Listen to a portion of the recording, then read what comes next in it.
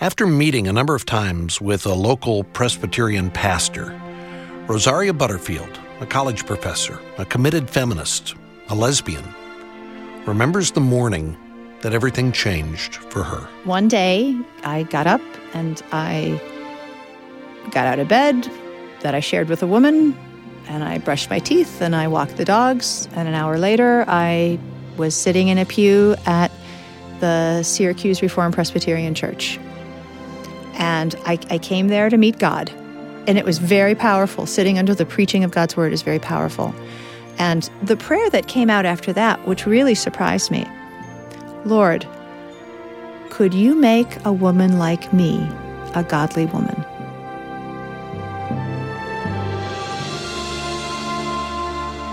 This is Family Life Today. Our host is the president of Family Life, Dennis Rainey, and I'm Bob Lepine. We will hear today how God answered Rosaria Butterfield's prayer. Stay tuned.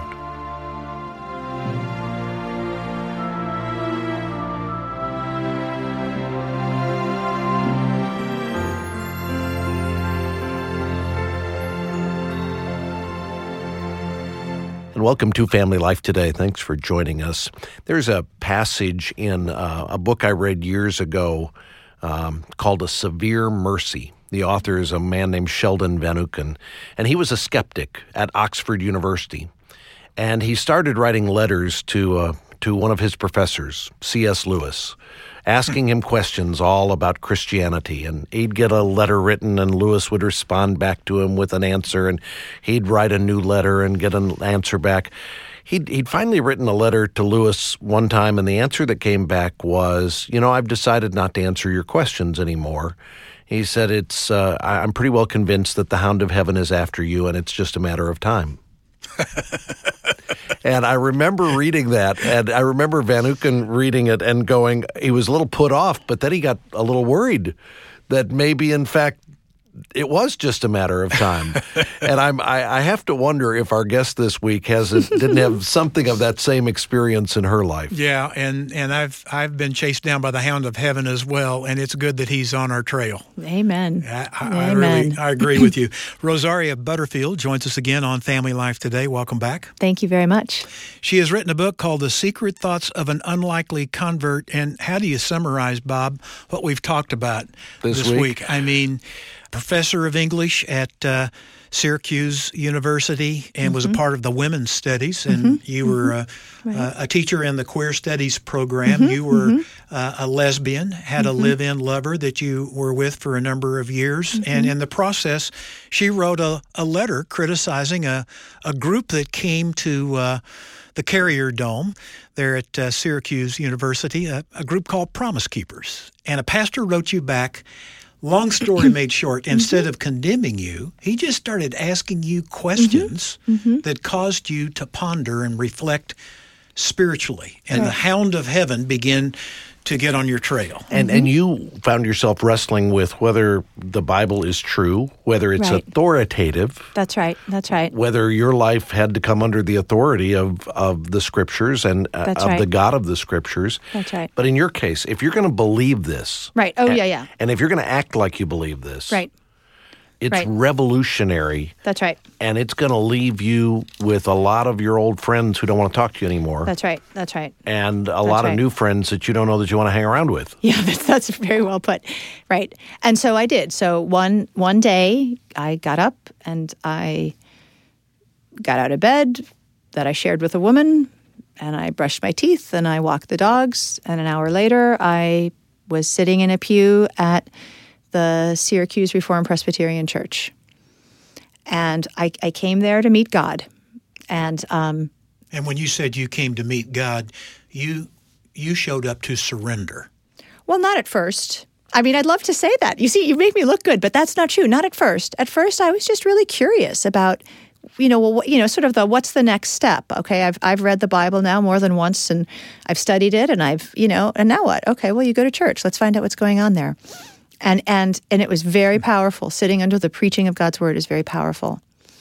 And then the prayer that came out after that, which really surprised me, it had nothing to do with my sexuality. It had everything to do with my pride and my gender. Lord, could you make a woman like me a godly woman?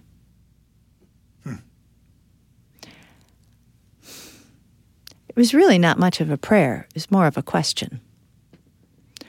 But God answered that question because God can do anything, right? You know, can these dry bones rise, right? Not by their own will, they cannot. Those two questions, as you sat listening to God's word being preached, and this is over a period of years. But those two questions kept haunting you to a point where you finally had to throw in the flag and say, okay, Lord, I'm yours. I'm yours. Tell us about that day. In some ways, it was very anticlimactic because of all of the things that had preceded it. I was, still kicking up a bit of a fit about, oh, poor me, I have to give up so much. And Ken said to me once, well, you've got friends in this church. Why don't you ask them what they had to give up to be a Christian? And I thought, well, okay, have at it. And I learned the most amazing things. I heard from women who had to bury their children, but not their faith. I heard about people who were struggling with all kinds of other sexual issues, pornography addiction. And, it was just everywhere. Everybody was a mess, but not really. And that was really striking to me. It seemed to me that maybe original sin is a comforting idea. See, I started out believing that everybody was good, but that's a hard worldview to keep pumping up. But I started to think about it. Well, what if we were all born this way? Maybe that's a comforting thing. Born in sin. Born in sin. That way differently, in quotation marks. Everybody has something that's going to take them by the neck. And I think that was in the context that I really learned the first rule of repentance, that repentance is not some kind of a one-time pledge you do at the moment of conversion. Repentance is a daily posture of the Christian, daily, hourly, minute by minute. There is no shame in repentance. It is the kindness of God, it says in the book of Romans, that leads us to repentance. All repentance does, I figured out, it's really simple. It just proves that God was right all along. That's not new information. And that we were broken. And that we were broken. And needed a Redeemer. That's right. And that there are a million ways to be broken. Oh, yeah. But you know what? That's not the point. When you surrendered, you started on a new path that was very different than the path that you'd been on. She said she lost everything except her dog. Yeah. I mean, he's a good dog, too. It was the end of your relationship of course. Your lesbian lover, but it was the beginning of the end of your time at Syracuse. It was. And I did not lose my job. I mean, I should say that it's not that so I don't want to make this out to be that I was a victim. But one of the things I realized in my repentance, and you know what? I realize this every day in repentance. Jesus, it was you I was persecuting the whole time. So that, that puts a certain caution on a person, right? I wasn't really sure what God would have me do. And so it was the end of my time at Syracuse, but at the time I didn't know it was the end of my time at Syracuse. What it was at the beginning of my research leave, my post-tenure research leave, and I wanted to study Christian education. I thought, okay, Lord, I'm a Christian. Where does a Christian profess? At a secular university or at a Christian college? And so a very good friend of mine who's now the president of Geneva College, he was a faculty member at Syracuse, and Ken Smith's son, and his name is also Ken Smith, just to further confuse everyone who's listening. He was able to get me an adjunct position at Geneva College. And then I also had a teaching position at the Center for Urban Biblical Ministry in Pittsburgh. And I pieced together a research program. And it was in that context that I met Kent Butterfield, who's now my husband. And so I really never did go back to Syracuse, but that was totally shocking to me. Did everybody at Geneva College know who was coming to town when you showed up? They did, but they were okay with it. They knew that they were okay with it. The post-feminist, post-lesbian convert was coming to town. That's right. And tell us, because you don't really go into a whole lot of detail about the romance between you and your husband in the book. I will tell you this, that when you are a sexually broken person, the most terrifying idea is that you would then be a married woman, because the fear that I had was that I would pollute or break. You'd mess everything up. I'd mess everything up. Mm-hmm. And so one of the most amazing gifts in my life has been Kent and his daily biblical ministry, that repentance of sin is one thing. It's really important. We do it all the time. It's our posture. Right. Healing, sexual healing, is a separate but related experience. And it is fully by the stripes of Christ that we are healed. That when you are a sexually broken person, your sexuality runs a little bit like water in a groove on a path. And you know, if you walk a path over and over again, that path becomes pretty deep. And so when the water floods, it has no place to go but make it almost a river, you know, even. And I'm amazed that over the years, as we meditate and appeal to Christ's balm, because he took those stripes, those grooves in our path get filled up. And what they get filled up by is the means of grace. Mm-hmm. You know, God intends to heal us. He intends for his people to be healed. Now, I want to be careful about how I say this. I did not say that he intends for all people who struggle with same-sex attraction to become heterosexual. That is not what I said, and that does not happen. It happens sometimes. But what we know is that we relinquish our life to God, and he gives back what he will. But those grooves that are worn down from sexual sin, and that includes sexual sin of the mind and the emotions. Although I will say that acting on your sexual sin makes those grooves deep and dirty really fast, much more so. But the layers that God established to fill that hole through the means of grace is a powerful thing. And so by God's grace, I married a Christian. I married someone who became a Christian at the age of 17. He was and has been a godly man for many, many more years than I certainly have been a godly woman. And so he could always, and does, I always tell people that I married a pastor because I need daily biblical counsel, right? And that's true. But he knows that Kent is not healing me, and it's not marriage per se that's healing me. It's the means of grace. It's Bible reading and psalm singing. It's the sacraments. It's the fellowship of the saints.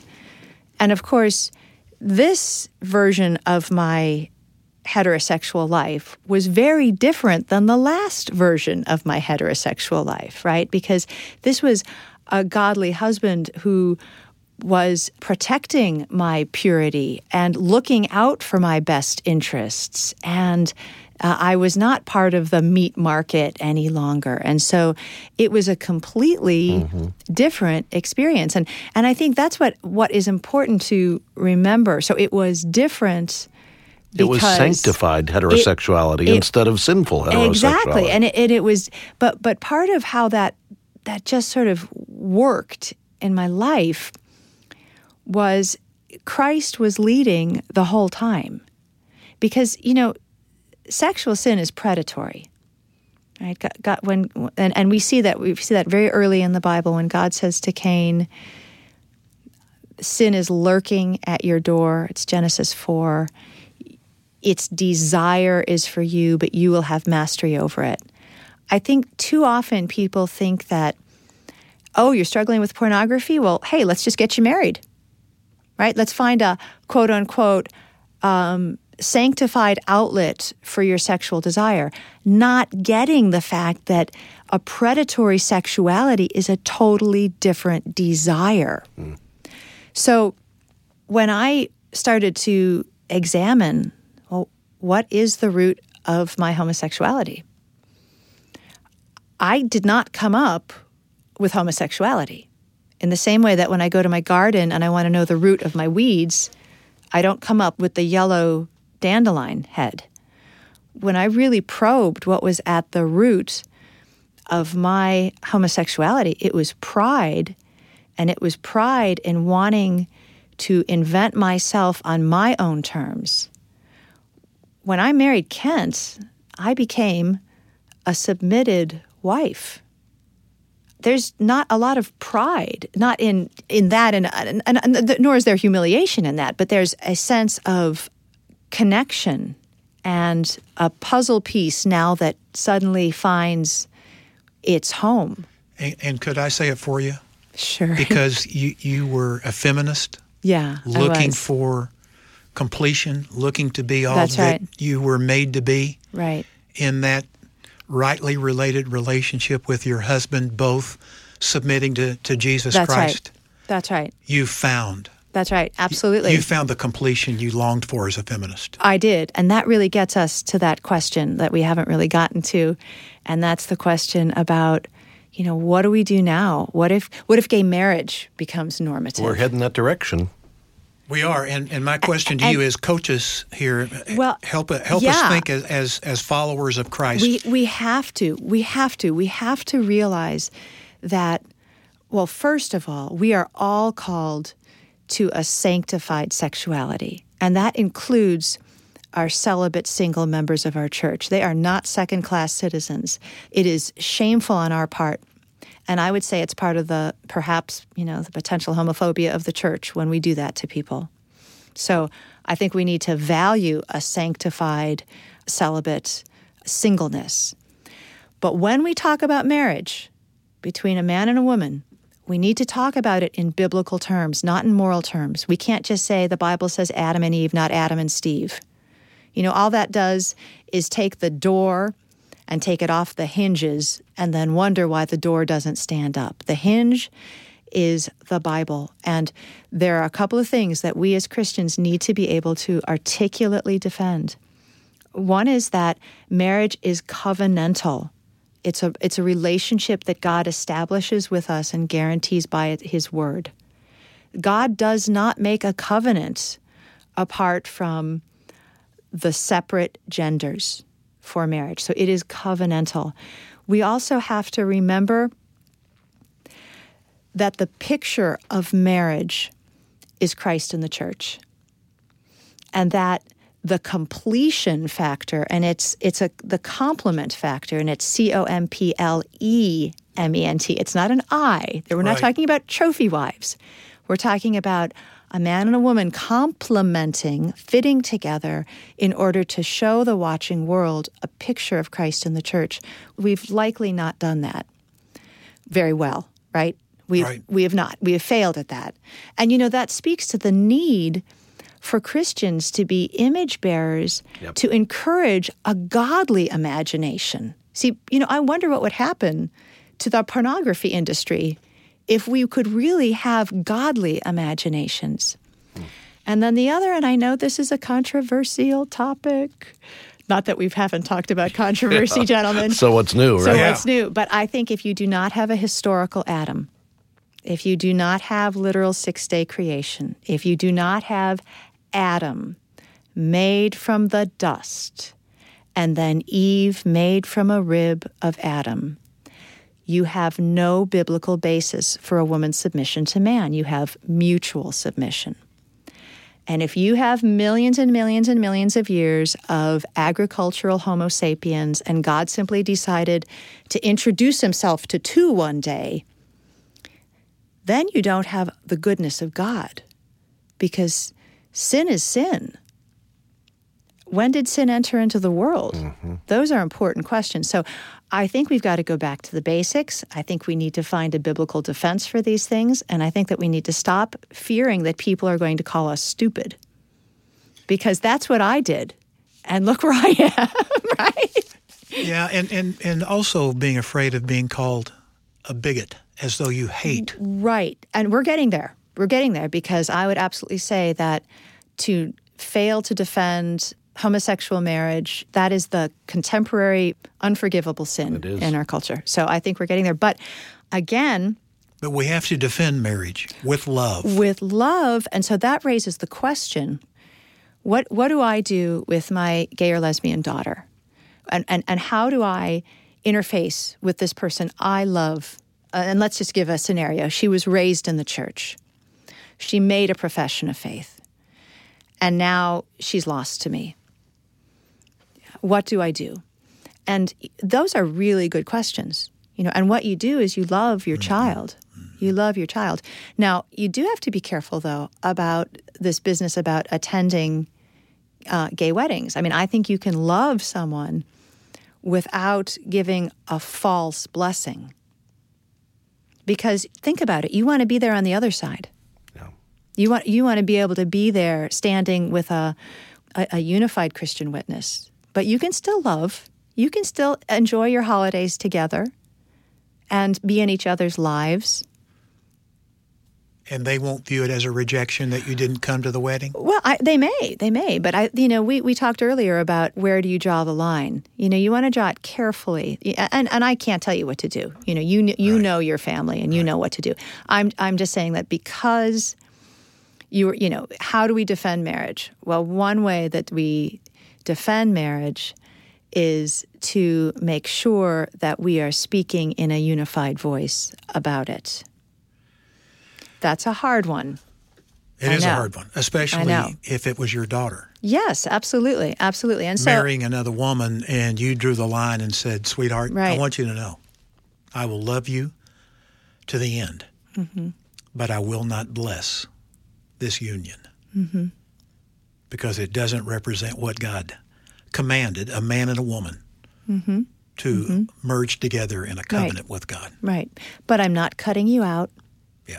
I want you and your partner here for Christmas and Thanksgiving and... there's a lot more we could talk about here. And Rosaria, I want to say thanks for your book.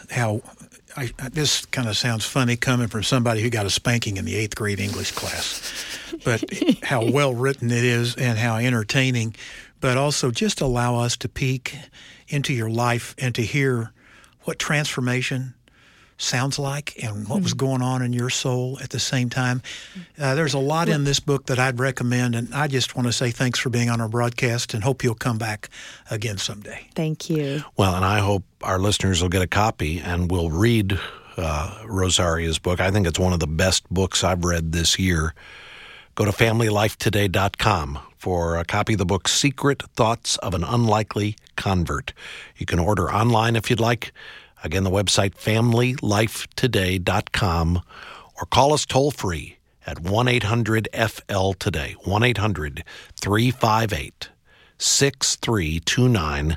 That's 1-800-F as in family, L as in life, and then the word today. Now, I want to say a special word of thanks to the folks who have made today's program possible, and that would be those of you who help support the ministry of Family Life Today. We are listener-supported. It's our legacy partners who provide monthly support for this ministry. And it is those of you who get in touch with us from time to time to make a donation. You folks provide the financial support we need to cover the cost of being on this local radio station and on our network of stations all across the country. You defray the production and syndication costs for this program. And we're grateful. And we want to say thank you for that. In fact, this month, if you're able to make a donation to help support the ministry, we would like to say thank you by sending you a couple of resources. One is a CD that features a conversation with Joanne Kraft, where she talked about the radical sabbatical that she had for her family. They said no to all outside activities for a year just to bring some normalcy back into the family. And then in addition to that, we'd like to send you Tim Kimmel's book, Little House on the Freeway, Again, we'll send both resources to you if you're able to support the ministry this month with a donation of $25 or more, and you can do that online at FamilyLifeToday.com. Click the button that says I Care to make an online donation, or call 1-800-FL-TODAY. Make your donation over the phone and ask about the Busyness Bundle, and we'll send out these resources designed to help you get a grip on the speed of life at which you are traveling. You can also mail your donation to Family Life Today. Our mailing address is Box 7111, Little Rock, Arkansas, and our zip code is 72223. Be sure to ask for the Busyness Bundle when you send your donation. And we hope you can join us back again tomorrow when we are going to tackle the question, do Christians have it wrong with our view of human sexuality? Is what the Bible teaches just some antiquated idea for a bygone generation? Or is it something that ought to govern our behavior today? We'll talk more about that tomorrow, and I hope you can tune in. I want to thank our engineer today, Keith Lynch, and our entire broadcast production team. On behalf of our host, Dennis Rainey, I'm Bob Lepine, and we will see you back tomorrow for another edition of Family Life Today.